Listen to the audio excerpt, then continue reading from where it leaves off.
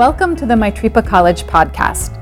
Maitripa College is a Buddhist institution of higher education founded by Yangsi Rinpoche in 2005 in Portland, Oregon. We offer 2 graduate degree programs, a Master of Arts in Buddhist Studies and a Master of Divinity, as well as classical Tibetan language studies. Founded upon the 3 pillars of scholarship, meditation, and service, the Maitripa College curriculum combines Western academic, contemplative learning, and traditional Tibetan Buddhist disciplines. Through the development of wisdom and compassion, our graduates are empowered with a sense of responsibility to work joyfully for the well-being of others. They become agents of positive change in the world and are shaping the development of Buddhism in the West. As scholar practitioners, chaplains, professional translators, doctoral degree candidates, leaders in the nonprofit world, educators, and more, we invite you to join us to make your practice your life. In this week's episode, during Maitripa College's Sunday morning community program, President Yangsi Rinpoche teaches The Dharma Takes Root, Tibet and the West, and the foundation of a meditation practice.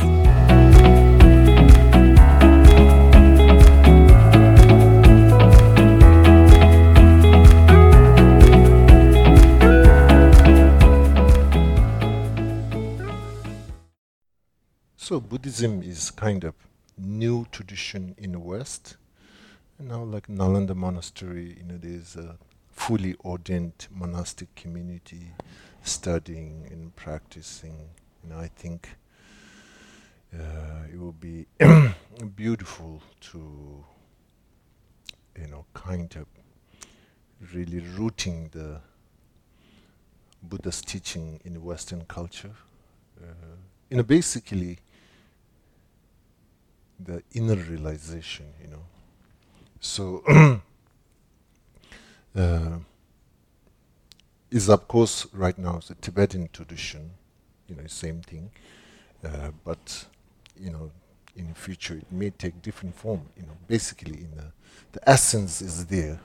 So anyway, I think it's a beautiful monastery, and now is like wants to have not only intensive study, but trying to create more retreat place and more practice environment for the Western Dharma practitioners. So that's amazing. But France have so many Buddhist center for a whole tradition.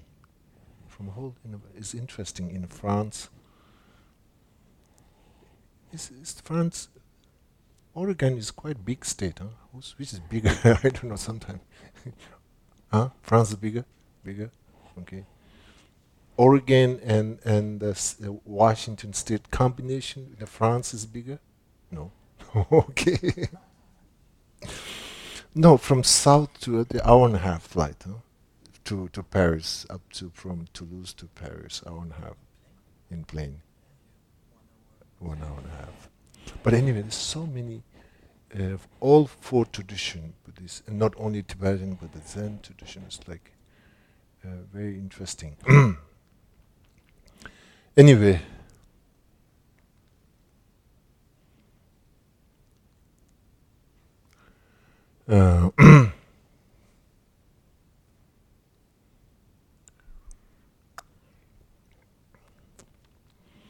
okay, so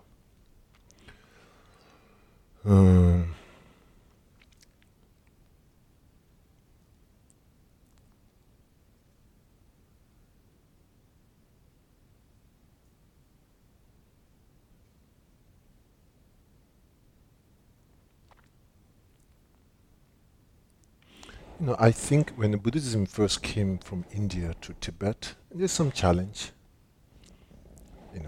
Went through some difficult period, but due to the merit and the karma, Tibetans, they work very hard in trying to preserve, really not depending for the person, depending to the teaching, not depending the teaching, the word depending for the meaning, not depending only for the meaning that you understood through intellectual, but through experiential level. So that kind of process really able to preserve.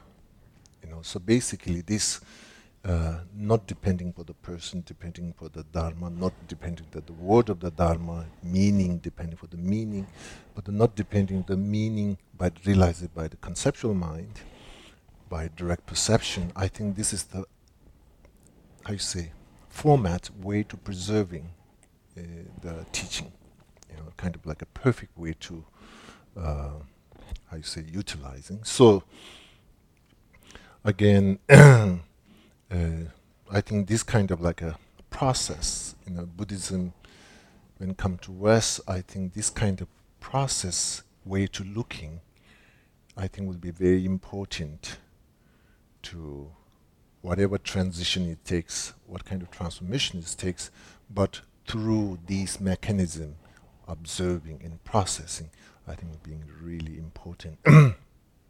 Then, of course, I think one of the good thing early Tibetan masters, what they did is they did really translating the Indian texts. I think that really gives grounding into the culture. You really translated the whole teaching in your own native language. Translate, and then that really, I think, if there is these several great translators, if they didn't put this effort, I don't think so. Tibetan can have this rich Buddhist teaching to be able to preserve. So translation is like one of the, I think, the key thing because sometimes in the West, you have this idea, your own thoughts, individuality, your own input. And I think it's very important, your own input, but first creating the base, kind of like creating this kind of balance. You have the main teaching, kind of like a pretty much good translation into your own language, and then based on that you have a direct access, and then you have input. I think it becomes much more healthier than from secondhand, from the from the several things lost into the translation, and then you're trying to put your own input. So translation, I think, is very important. And translation, sometimes I think, is a very important translation happen through not only skilled into the word, but having the understanding of the meaning. And then plus, culture's background and the philosophy, the meaning, the quality of a language, all combination together, then of course perfect translation. And then on top of that, if there's a translator have something native, like Tibetan native and Western combination translation, I feel very important. Sometimes you can just work with a dictionary and then try to do translation and having some kind of skill. Maybe you can make some level of progress, but I think ultimately, kind of like a combination working at this moment, at the beginning, collaboration work will be crucial to, kind of thorough translation into translation. So anyway, I'm trying to promote the classical Tibetan program at the Mitripa. So just okay. One time we did lots of translation class. They translate, and I think once a week, we gather students together and translating, and then the students, they're trying to bring me butter and bread, and each time translating, and I'm eating, I'm gaining some weight. I'm looking forward to have a translating class. We're having good time. It brings many different things with snacking and translating. Okay. Okay, so Lamrim, this text is basically one of the great Indian master called Lama Atisha came to Tibet, and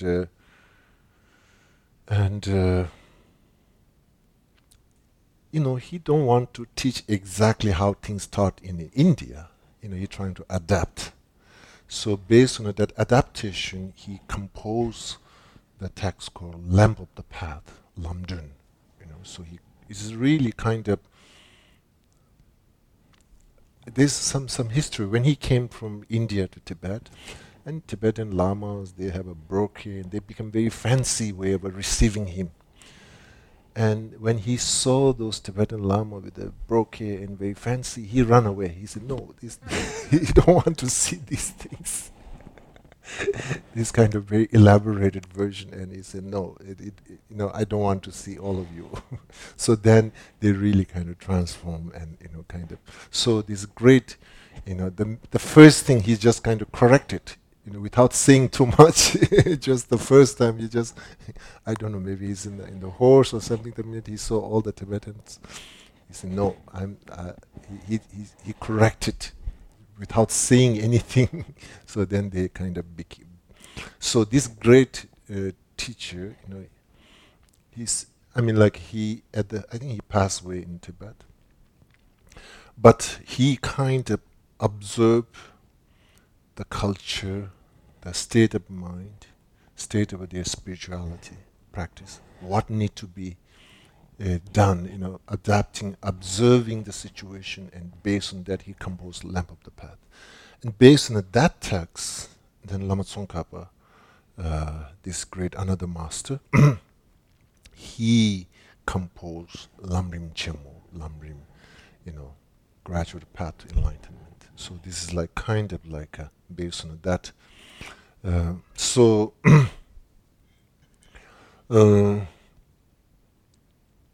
basically, I think Tibetans are quite confused at that time.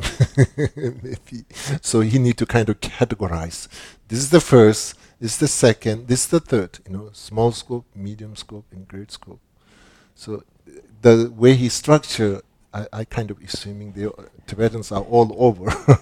They're kind of like disoriented, disorganized, or all over. So that he said, okay, here, this is the small scope, this is the medium scope, and this is the great scope. Now you check it yourself where you are. So maybe he's just kind of like put it together. Otherwise, like everybody saying, I am the Vajradhara. I'm the great, like they all wants to be the great, the highest master. So this Lamrim and the Lamp of the Path really just bringing down to earth, basically. Yeah, Tibetans, they receive so many teachings, basically similar like in the West, what's happening. You got this initiation, that initiation, you get all over like random. You got all things, you got all the teachings and everything. Then you say, where I am, kind of get lost. It is same thing. The Tibetans like all over, and some pretending like I am the great, that's whole thing. And then this is the like composing Lamp of the Path, and the Lamrim is just basically bringing down to the earth. If your state of mind is this way, then you are small scope. Your state of mind is this, then the medium scope and the great scope. So these three categories, one way to look at it is to kind of orient attention into the spiritual journey, or orienting our own self. Okay. So this is I think one of the condition.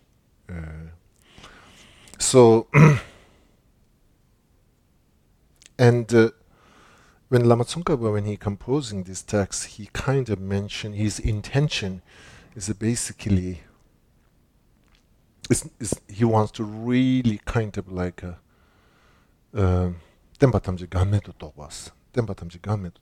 basically.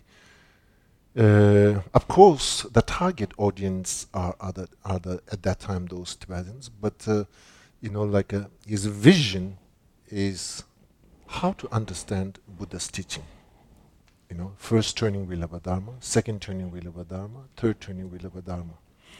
And another way to express is 84,000 teachings of the Buddha. Okay, so when there's 84,000, I think definitely there's lots of things we can get confused. You saying this, something was that, was this, plenty things to question. So one of his bigger picture is, Lamrim, composing Lamrim is really kind of how to basically looking into the entire Buddha's teaching to not to contradicting but to seeing as a complementing. That's one of his vision for composing this text. Of course, that's the bigger picture, but the target audience for the Tibetans, of course, they get we get confused. Maybe thinks sutra undermines the tantra, or tantra undermines the sutra, and within the 320 wheel of Dharma, maybe they contradict, like this whole kind of like a different confusion creating. So one of the main thing is like through his vision of composing Lamrim is through studying Lamrim that at least we get to understand and all the Buddha's teaching not contradicting each other, to able to complementing each other. That's one of his vision. Okay, and the second vision is Suramali Dangadu Chawas, but he don't want all this information and the knowledge as just mere knowledge and information, but as some way to his vision to composing this text, so somehow they can becomes as a Dhamma, as usually we translate as a special instruction, but is basically something that it educates the heart rather than just the information. So one of the vision is all these composing this Lamrim. His hope and his vision is that some way to able to educate the heart, the practitioner's heart, not just the information. But the first one is about the information. The first his vision is about the information, but to all this vast information teaching of a Buddha to complementing each other rather than contradicting. So that's one he wants to kind of accomplish. His vision. Then the third vision, the third vision is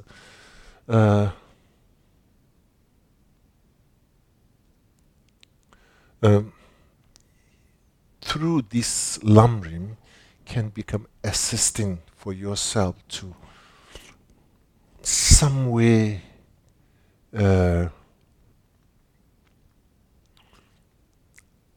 to understanding the kind of, it's the word easy ways kind of looks strange, but these texts, his vision, this putting together may help for us to some way to able to access the essence teaching of the Buddha. So that's one of his third vision. Okay. And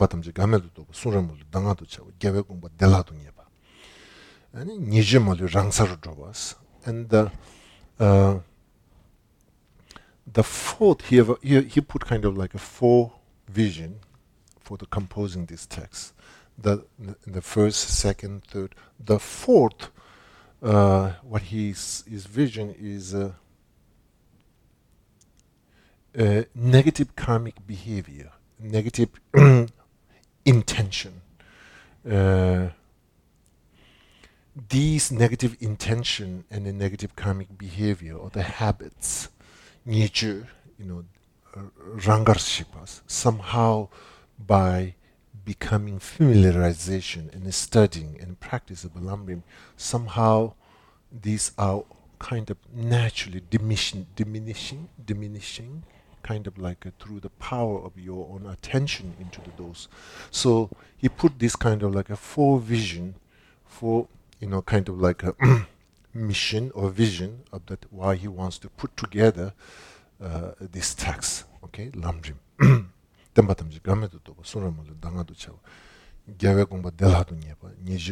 So now so if that is the vision, so now for us, when we are studying this Lamrim,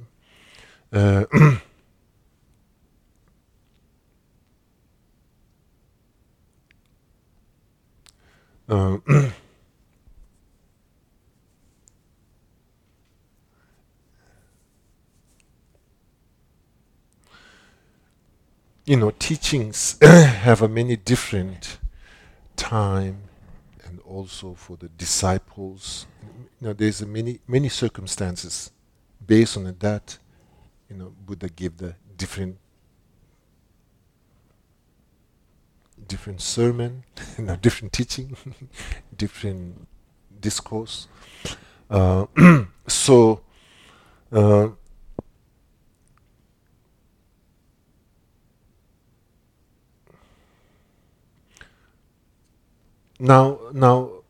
now for follower of a Buddha, and our common habit, even a follower, sometime in the, even a Buddhist follower of a Buddha's teaching, our habits kicks us and saying like, tell me what is the ultimate truth, then I will just follow. I don't want to have all this complex. Can you make me one ready-made meditation in emptiness? Basically, this is our habit. Kind of like we are very much oriented with a ready-made, just kind of like instinct. So in the first vision, when he said the purpose of his putting this together, one of the vision is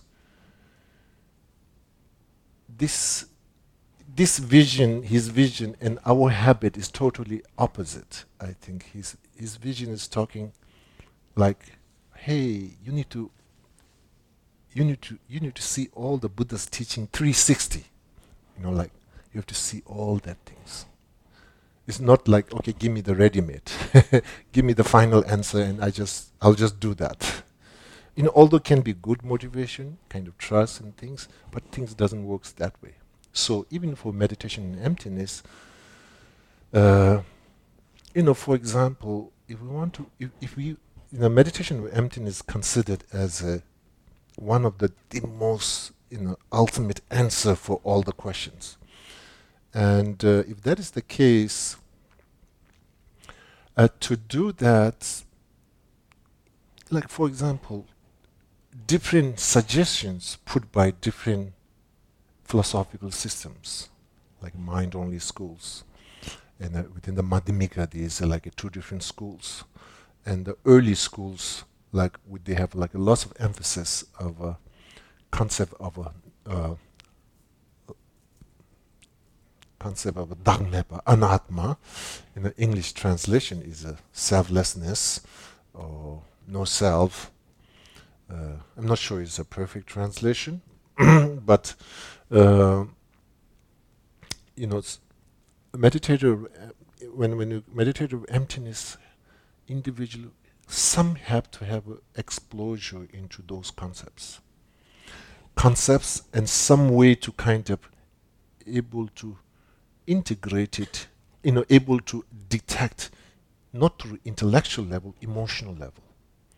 Early two schools, when they talk concept of no self, selflessness, it's so much, I feel, is our emotional behavior related with the self, and particularly, when we have an unhealthy sense of self, that's the kind of like a very reactive self. So anyway, so basically, meditation of emptiness, if we like really kind of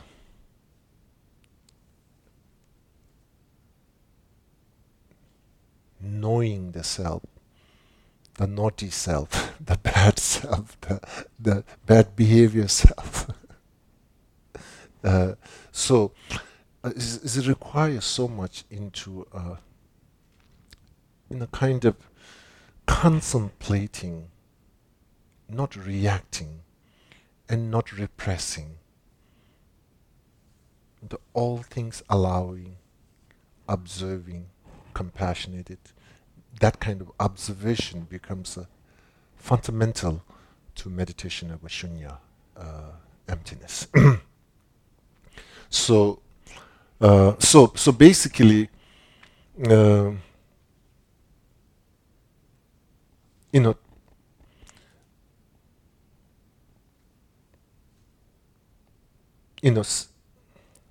some of a understanding or observation of a notion of self, maybe we're not able to elaborate it through logic and reasons. Some we can able to elaborate it through logic and reasons, and both have a freedom. It's not necessary to have the logic and reason to explain. But anyway, we as an individual person having this space to way to observing, very compassionate way and very kind way to observing the self, which so basically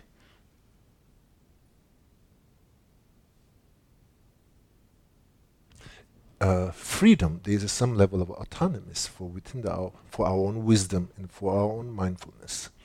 But the Buddha's teaching can be just kind of like a cue and just kind of suggestion.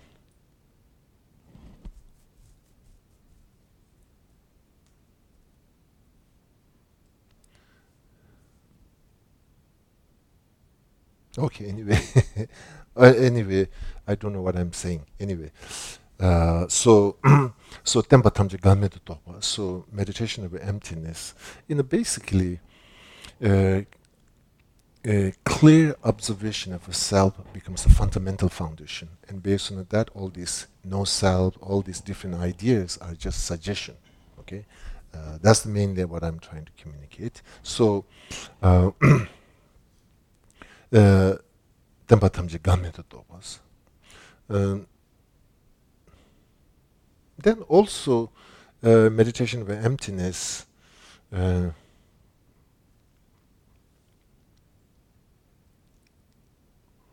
I think we never. I see this. Sometimes I see practitioners. Oh, I'm not qualified to do that. You, I say, underestimate yourself immediately. You bail out from meditation of emptiness. I think if we are human being, we are qualified, to meditate in emptiness. Okay, so never feel like, oh, I'm not qualified. I'm too far. I think this is a really one main obstacle. So I think.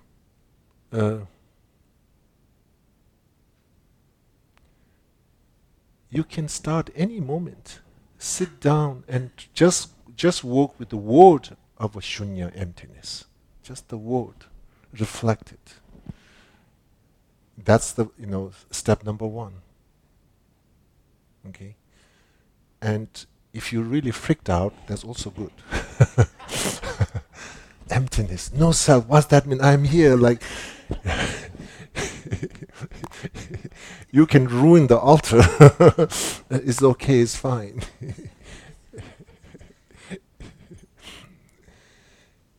If you're trying to meditate and you get more attached to that altar, then maybe more problem.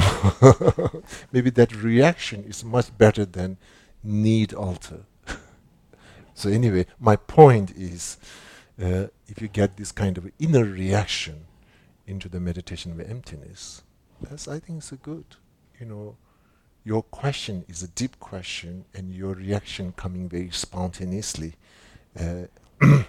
Although it doesn't look like perfect answer like a Nagarjuna's, but I think it's a perfect for we as an individual person. What means emptiness? Like when you're reading Heart Sutra, it looks like somebody's totally gone crazy. Read Heart Sutra. So, there's one of my student, and she told me she cannot sleep. She has a sleeping problem, and she says, and she asked me to have some mantra or some teaching, what to do, visualization, and things. She asked me many. I said, well, you read this text called Nagarjuna's Rude Wisdom. before you go sleep, you read this one. It puts you really good sleep. And she said, okay, where I can find this text? And I said, you can find, you go on internet, you can find that. So then she wrote me back. She said, Rinpoche, I don't understand anything. I said, good, that's good. Continue reading that. Continue reading that. So, okay. So, then of course, in the meditation, particularly in the meditation,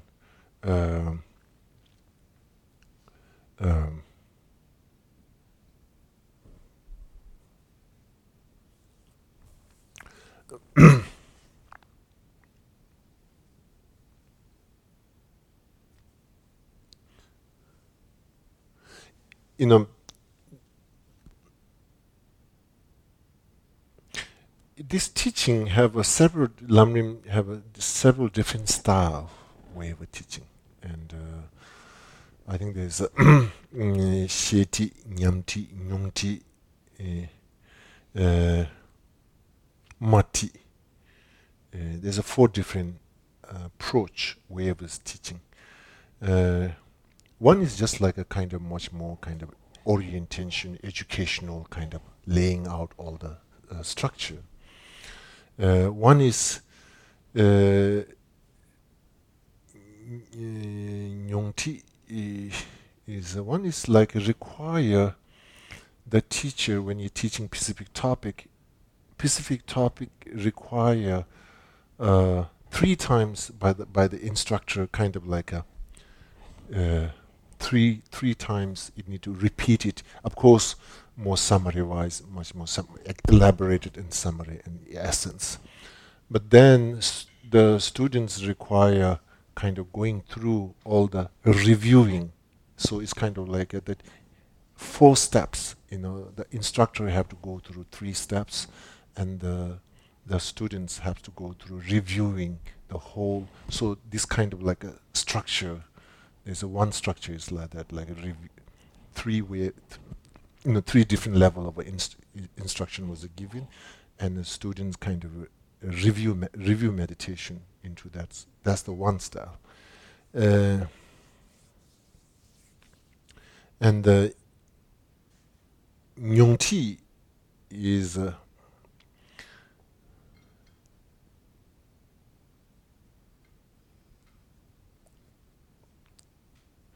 is called basically much more experiential. Literal means experiential teaching, but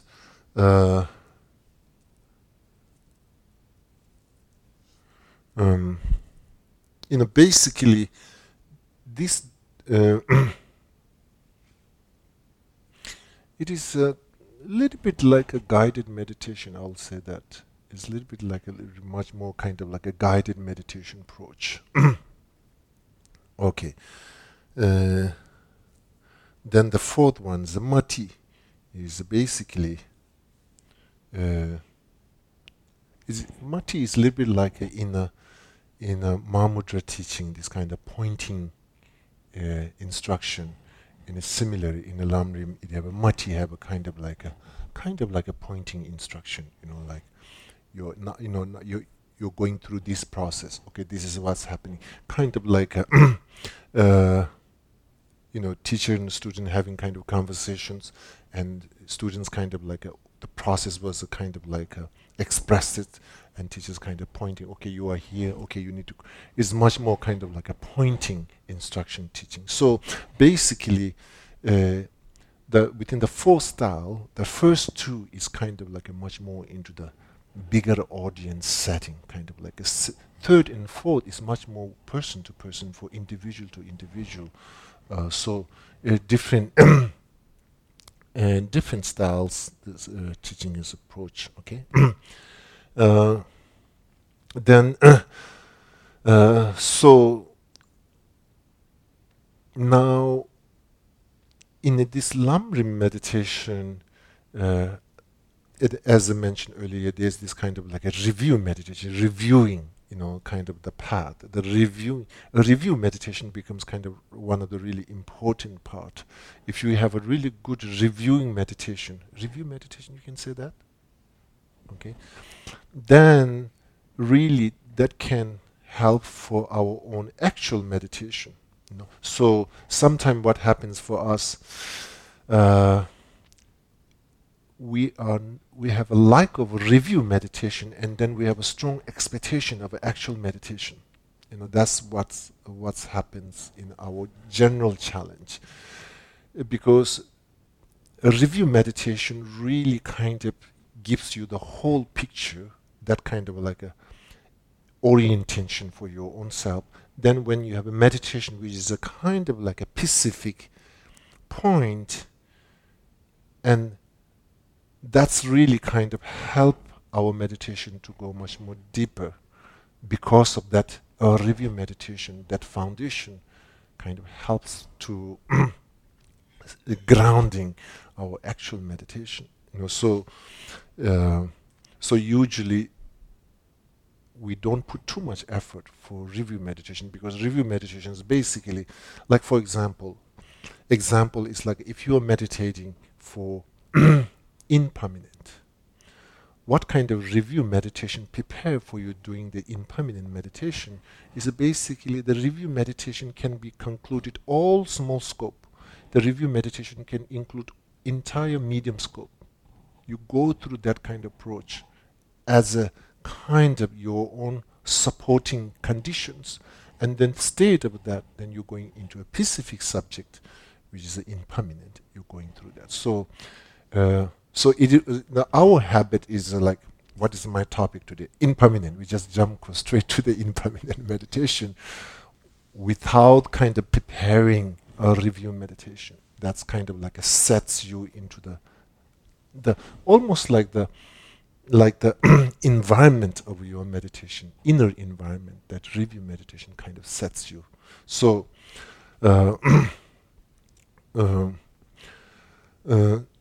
so Lamrim meditator should be a really kind of like a well-orientated, well-trained into the review meditation, into the Lamrim. So basically in Tibet, in the early time, there's some of the masters, there's known for them saying like, there's one great master, I think Tukin Nima or Changyur Robe Doji, one of those great masters. And in the early time Tibet, they ride horse, they're traveling. So the saying is, when he puts, I say the horse hoof, you put your one leg, and then you during that period, like put during that timing, this master able to do a review meditation entire Lamrim. So that's kind of like I mean, like today is more difficult. You have like instant, like lock and unlock. It's where you can do a review meditation while you go unlocking your car.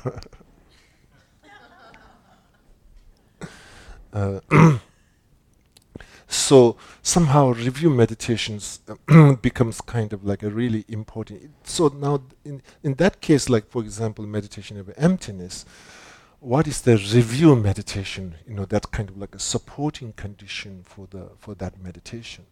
Okay, so these things.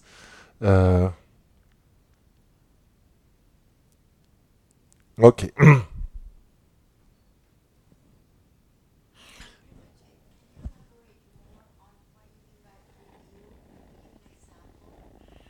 So like this master teacher can do review meditation entire Lamrim. That means like he can kind of, I don't know, review meditation. Let me say this way. Okay, you have a Google map.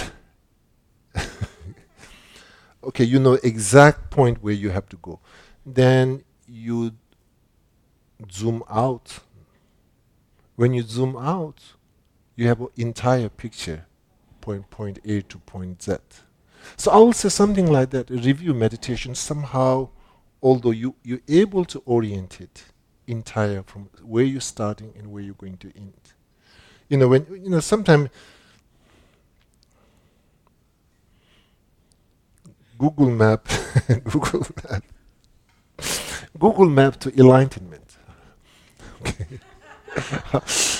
So review meditation is something that somehow you're able to picture entire. Yes. So if you were to, for instance, recite the foundation of all good qualities, would that be? Excellent example. Foundation of good quality will be perfect. The entire can be the perfect review meditation, but it is integrated with some kind of inspiration, but it have a perfect picture. Yes, perfect. I don't need to go to the Google map. I just go to the foundation of the good quality.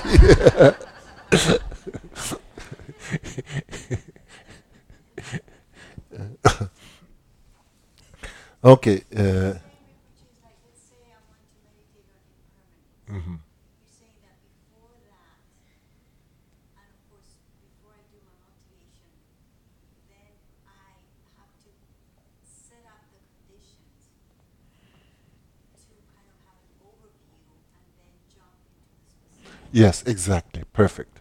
That's the exactly. Like same thing when you're driving, you want to see entire, then you have a very specific road.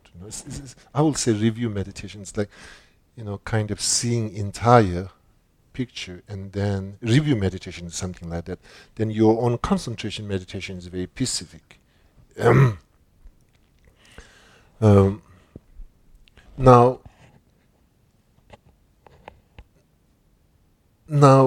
in the usually, okay, now of course we can talk so many things about meditation, but I think most important, waste the time for meditating. This is, I think, number one. Before you're starting different meditation, do I have the time for meditate? I think this meditation into the time for meditation, I think this is, really important. I think so. Until we didn't get clear for this time for meditation, and then otherwise meditation becomes another hobby. You play a little bit, and then it kind of. So I think before, I think, if you're doing some meditation, is great, but really working with the time. And the time over here is not so much breaking down, okay, it's not about scheduling. Okay? It's not about scheduling. Sometimes we get trying to scheduling. Meditation time, what do you say? Time of meditation? How you say that? Huh? You say to finding the time for meditation is not about scheduling your meditation. I think we might jump into that. I think scheduling is and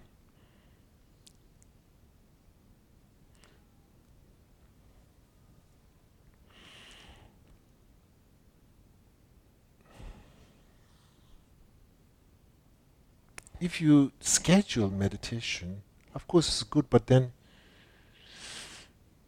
yeah, maybe at the beginning we have to schedule. I think, but I think only option at the beginning we need to schedule, but that is the not final answer to finding the time for meditation. Basically, my point over here is the scheduling doesn't answer entire the time of finding the time of the meditation. So I think this is a complex. We need to kind of like what really means finding the time for meditation. It's not about scheduling. Scheduling is like very, very one tiny part. It doesn't answer the entire meditation. So we have to have a different meditation to finding the time for the meditation. I don't know. So this is a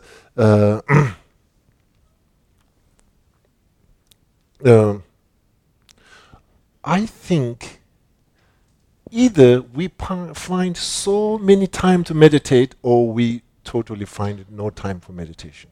Through outcome, maybe I think like outcome of this meditation, either you find so many time for meditation or finding no time for meditation.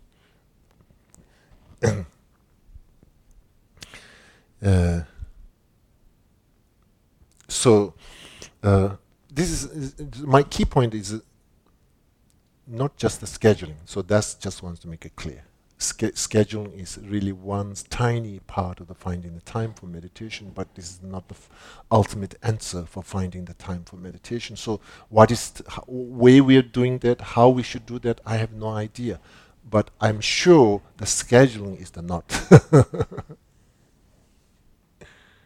it like carrying the idea of meditation in your mind all the time? And then I'm standing at a sink full of dirty dishes to wash, and if I have the mind, then there's a moment when I could stand and meditate before I start washing dishes. Something like that. So to carry the idea and then just stop. Mhm. Now, now, if you just kind of like looking into our behavior of the mind, if we ask this question, do I have time for meditation? We might have a million answers saying no. Because of this, because of this, because they will be like, oh, because of dishwasher, because of this, because that. I have no time, maybe immediately that comes. So this is very interesting, like immediately it's like, so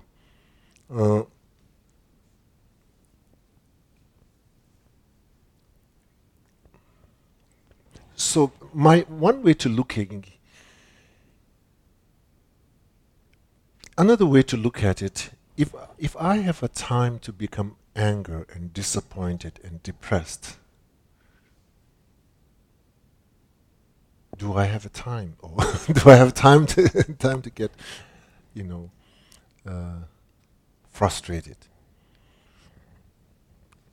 I think we need to find the meditation, time for meditation through this space. I have no choice. The answer will be I have no choice. And that no choice answer should be applied for meditation too. I have no choice. But somehow we doesn't come with that. When we ask, we never ask such a question, do I have a time to get anger? I have no time to get angry. That would be really good, we'll be really, I have no time to get upset. I'm so packed. I have no time to get disappointed. Okay.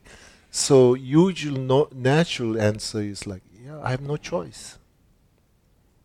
So no choice is the answer, I think. No choice. If the rest of these things have no choice, so we need to find the time for meditation through no choice, no choice approach. But anyway,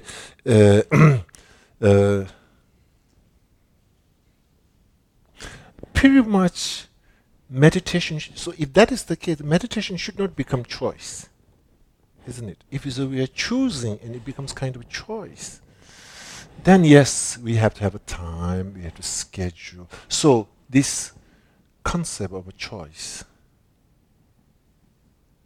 I don't know, this is my thought, because the time is one of the key things that really we can struggle, we'll be struggling, so, and time is a choice, and then there's so many things have no choice, and something have a choice, something have no choice, and all that kind of things. So finding time. Are you talking about having a the quality of spaciousness, so that when you say, okay, when I say, okay, I want to do my mudra practice, but I know I've got this work that I have to do. If I have this scheduling idea, then my mind is not spacious, and I'm not going to have a satisfactory meditation.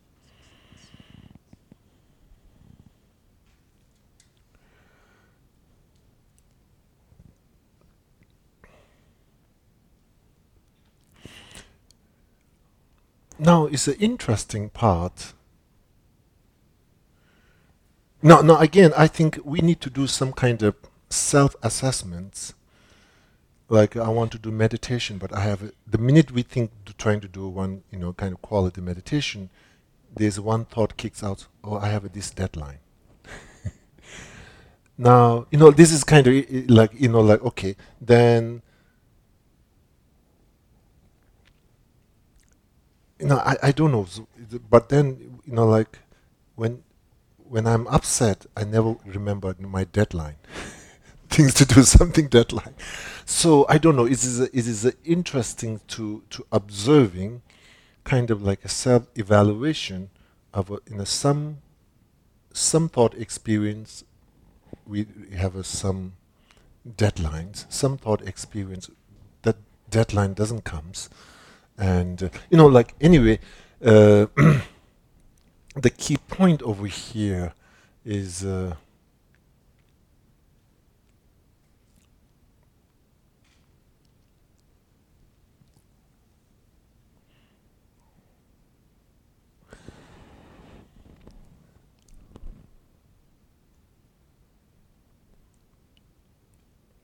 I don't know. It is. I don't know. I haven't. Quality definitely can interrupt it when you say, okay, I have this deadline, so I need to want to do this meditation. It already ruined the minute we reflect into the deadline. Our meditation is ruined because it becomes very conditional. It's limited. It's everything. So I think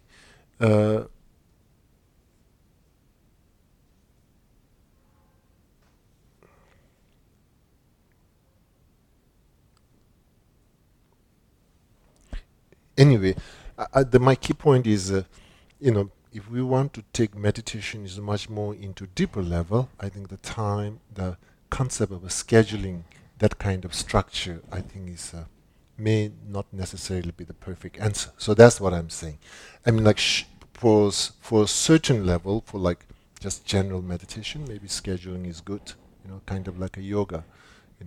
The great practitioners of yoga, even it's not only morning, it's not only it's not only like 3 times a day. It's all day is a yoga practice. Somehow they practice, they're living. So in a similar way. Okay, sorry, just all over myself. So.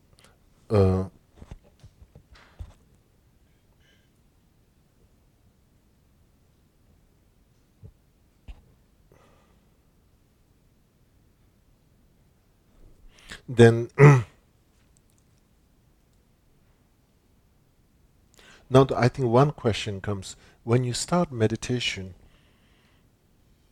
do you start meditation through disappointment, or you start meditation through reaction, or you start meditation? What is the key ingredients required to jumpstart of meditation?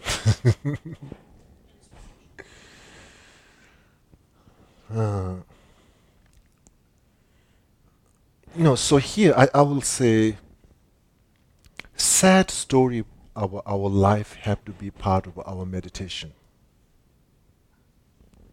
Let me put this way. Sad story of our life, part of our meditation. I mean, like, it needs to be part of that. So what I'm then also one ingredient,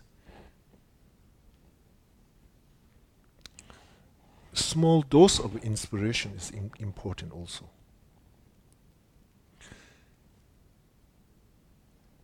Now, if there's no sad story, can we have a very charming inspiration without sad story? We like that.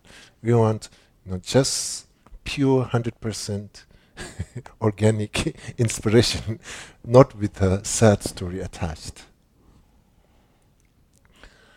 I think for a meditator, I think we have to have a combo, both a sad story and a dose of inspiration. And that have to be the fuel of the meditation, I think.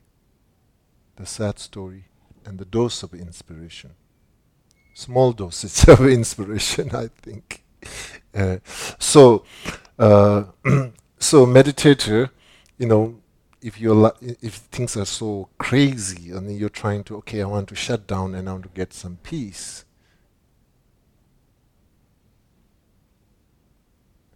It is still good. It's temporary meditation, and meditation is to I think meditation is to how to transform or the chaos, karmic chaos, and ultimately to transform that. So I think it is the time, basically for meditation, one thing is about the time, one is about karmic chaos. So it is this whole integration is, I think, is very important. Basically, what I'm trying to communicate. So, because of what, and otherwise, if we need to meditate impermanent, the same routine as we schedule our routine, it becomes routine. Time is routine. The topic is routine. Of course, it will get really boring quick because of routine. Okay, so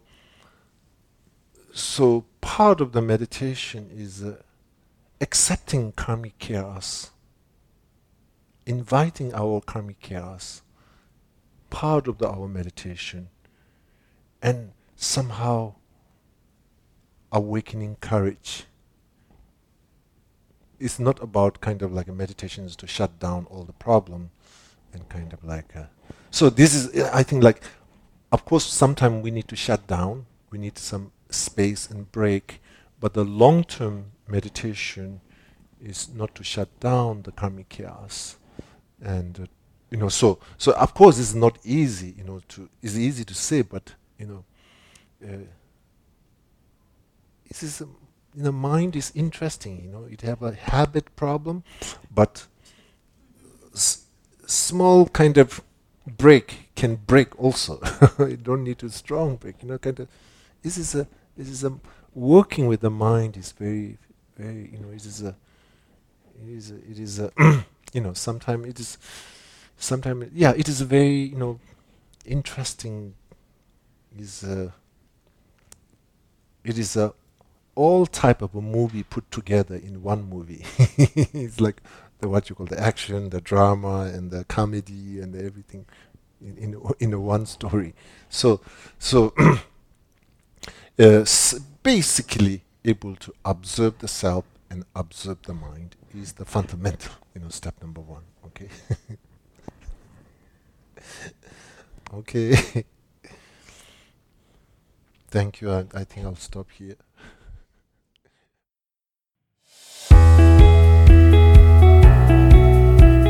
Thank you for listening to the Maitripa College podcast. If you would like to learn more about Maitripa College, please visit our website at maitripa.org, maitripa.org. This podcast was produced by Alfredo Pinheiro, Kate McDonald, Andrew Hughes, and me, your host, Tiffany Blumenthal.